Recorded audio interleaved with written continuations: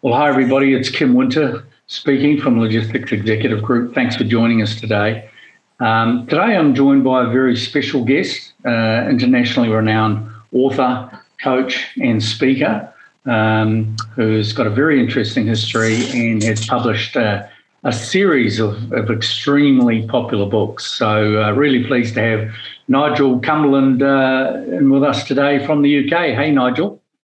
Thanks for inviting me. It's a pleasure to be here, and I'm calling in from London, where we're having a bit of a heat wave today. So I'm a little bit hot, actually. We don't have the air cons that you have perhaps in other places like Dubai. So it's more than 5 degrees there. Yeah, exactly. Yeah, exactly. Good stuff. Good stuff. Hey, Nigel, I know you've got a busy day, as no doubt most of your days are. So really pleased that you could join us today. And thanks for making yourself available to talk about your book. So one of many books that you've published. You seem to be on a bit of a roll on the bestseller list all over the place. And the first one I wanted to talk about was 100 Things Successful People Do. So maybe, first of all, we like to hear from our guests about their upbringing, their background, where they've come from and how they got to where they are in life and in the space that you're in. And then we'll talk about the book. Thanks, Kim. And actually, when I briefly talk about my life, it leads to the first book, actually, we're going to talk about so very, very nicely. So I was brought up in the UK after university, joined the corporate world. I was an expatriate in many different countries, Chile, Guatemala, Hungary, Germany, Hong Kong, China, on the finance side. And then in Hong Kong, where I lived for many years, apologies here for the sirens, the middle of London. And life goes on. Coming through. Life goes on. I was an expat, ended up in Hong Kong, and actually made a career switch. I resigned from my role, and from then on have effectively been self-employed, running recruitment companies, successfully selling one, moving into coaching, leadership training, lots of learning myself and training. And I began writing books, essentially 10 plus years ago. And 100 Things Successful People Do was written in 2016. And it really is a culmination of all the little tips and advice, all the little things which the leaders I was working with, their teams, either were doing in their lives or weren't doing in their lives that was having an impact on essentially helping them have a fulfilling life. So I'd written some more generic leadership books, but this yellow 100 Things Successful People Do really came from this. What are the basics that we sometimes forget to do that we need reminding of? Okay. Well, it's interesting. And it's also interesting to note that you had a recruitment background and apparently you're still sane. So that's something a bit special. I did. In 2006, with a partner of mine, we sold a business in Hong Kong, China to Hays. So Hays, the UK recruitment firm, entered the China market through my company. And that was at the end of me having spent about 9 years in the recruitment field, which was really fulfilling. And it helped me nurture my people skills. It helped me nurture the relationship building, helped me nurture that understanding of each person's journey. And either when they're looking for a new job, they're either in pain or they're in a really good place. But that spectrum, right, of being fired, being pushed out, feeling lost. And I think that's what drew me or pushed me into coaching and then into writing my self-help books. Okay. Yeah, interesting. Hays actually tried to buy us out in 2001. So it flew me from Australia when we started the recruitment company in 1999. We've since expanded into corporate advisory, as you know. But so I spent a couple of weeks in London. I can't remember much about it. It was a good time, but we decided they weren't going to buy us, and we carried on for all of our faults. Talk to us about this, the 100 things. I mean, it's a great catchphrase, and I'm sure that's part of the reason to get people to look into the book itself. What would be some of the key driving issues that you really think stand out of the various pages and the various chapters in the book? What are the real standouts when you've had a book review where you're asked to describe about the book? What would one or two of the big things be that come out of it? A couple of points. Number one, it really is about the basics. So it's about, for example, really weird things you might think, like forgive your parents for your upbringing. Stop holding on to this stuff in your head. Get lots of sleep. Get out in nature. Forgive people. Have the courage to say yes and no when you need to say yes and no.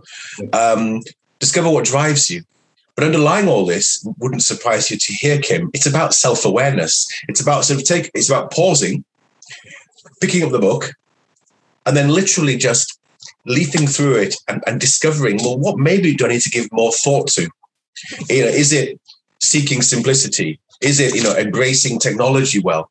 Is it connecting with something bigger than yourself? And I realized when I wrote the book, there's no one-stop shop. There isn't sort of 5 things we all need to do. It really is a broad range of things which each of us need to kind of step into and think, well, at this moment in my life, this week, what should I focus on? Yeah. And I've had a look at a bit of the content myself. And I guess one of the attractive things about the book to me, just being as busy as everybody else, is that it's a little bit like a menu card. If you're thinking about something in particular that you want to get a nuance on, or you want to get some inspiration on, or you want to get some workshopping on, you go to that section. You've got some hot points in there. You've got some things to remember, to try out and to work with. And I guess part of your coaching expertise and coaching business as well, you use that to deliver on coaching and speeches as well. I do, actually. I mean, I don't ask people to read the book, but I certainly, I find the book a useful reference point. And actually, as I've continued coaching in the last 5 years since the first edition came out, there's now a new edition that came out this year, and it includes the 10 things people never do, which are broader, like never stop growing, never lose faith, never blindly jump, never waste, never lose sight, never stop being you, etc. So I found a way of perhaps reframing some of the 100 into 10 as a fresh way, as a different way of communicating to people. Because I think a lot of the messages in self-help books, from the individual self-development through to leadership self-development, are quite generic, right? Yes. It's about fulfillment, being your true self, being the best you can be with people, with situations, etc.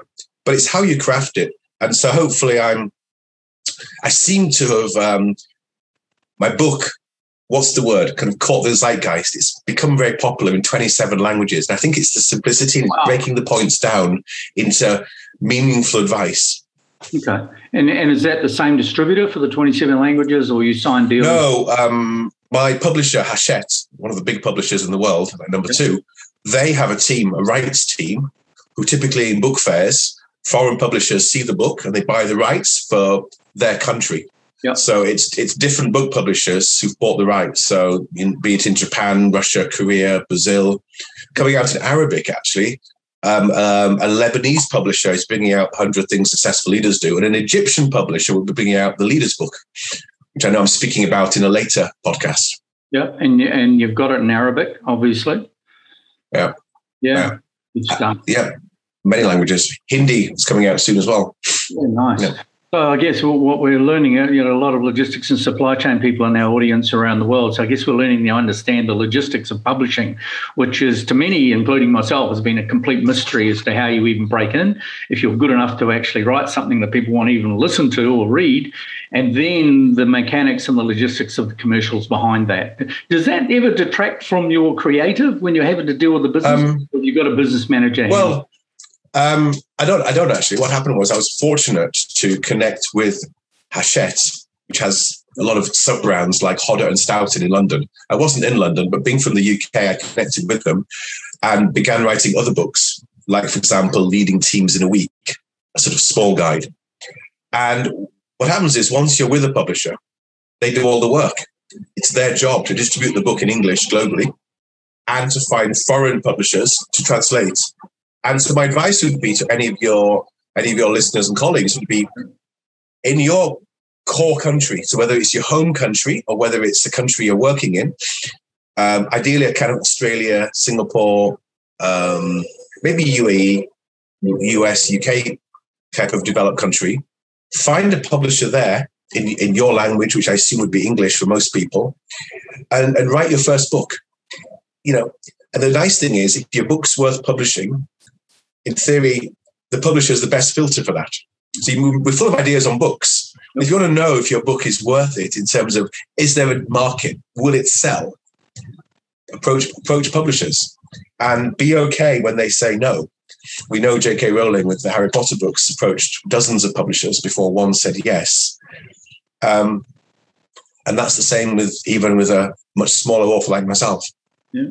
Well, that's an incredible segue, because the next thing I was about to ask you was talk to us about those logistics issues around publishing. You've just walked straight into that, and hopefully that's going to be interesting to our viewers and listeners, because there's a lot of fantastic work comes out in the world that we live in logistics and supply chain and leadership and business, that just doesn't get out there. And of course, we've got TikTok these days, we've got LinkedIn, we've got so many more online channels. But it's brilliant to hear that books, the art of writing books and getting physical books out there. I mean, everybody's really enjoys having a bookshelf that they can just go and pick up books and leave it. I agree. Hey, go on. Please move on here. Yeah. No, I finished. Go on. Okay. Well, I was going to say, to wrap up, and we will be talking to you again shortly, because you've got another amazing book about 100 things that successful leaders do on another show. But for today, pick out 4 or 5 chapters, titles within the book that you think will trigger people's interest from a business perspective. Even though this is 100 things successful people do, what would be 5 things? And the book was written for leaders, you see. Leave your comfort zone.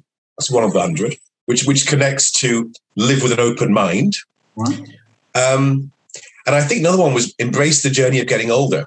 So becoming wiser, realizing as you rise and grow older as a leader, you aren't the same person you used to be. You have to let go, make space.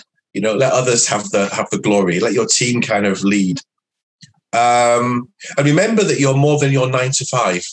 If you haven't already, and I know many leaders are pretty good about having balanced lives, but I've coached so many that haven't, that have been through 3 divorces, don't quite have a good relationship with their kids, have health issues.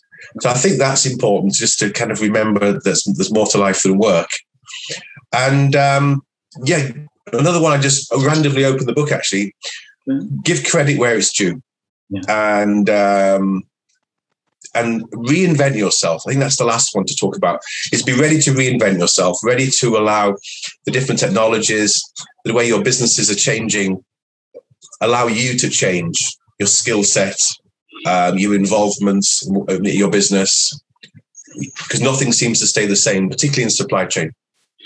Well, 100%. And in these times during the pandemics, although I see on BBC this week that you guys are opening right the way up, right across the board. So fantastic job in the UK. Most of the countries in the UK are opening all the way up. So there's got to be a real lift in the happiness level and score across the UK currently. But I think that during these times, people have got maybe more time to sit and contemplate and to look about self-development and self-help. As you say, that we've seen most of the really top-end self-help books, including yourself in that genre, have been spiking in sales. So we obviously have got here recorded below the link where people can go to acquire the book and find out more about you. From my perspective, I really appreciate you making the time today, Nigel. Literary legend that you are, and taking time for little old us. I hope that our audience has gained some insights, and we look forward to talking to you again about the next book that we're going to review. Thank you very much. Thanks for having me on. It's been a pleasure. Thank you. Nigel Cumberland, literary legend, author, speaker, and coach. Thanks for coming.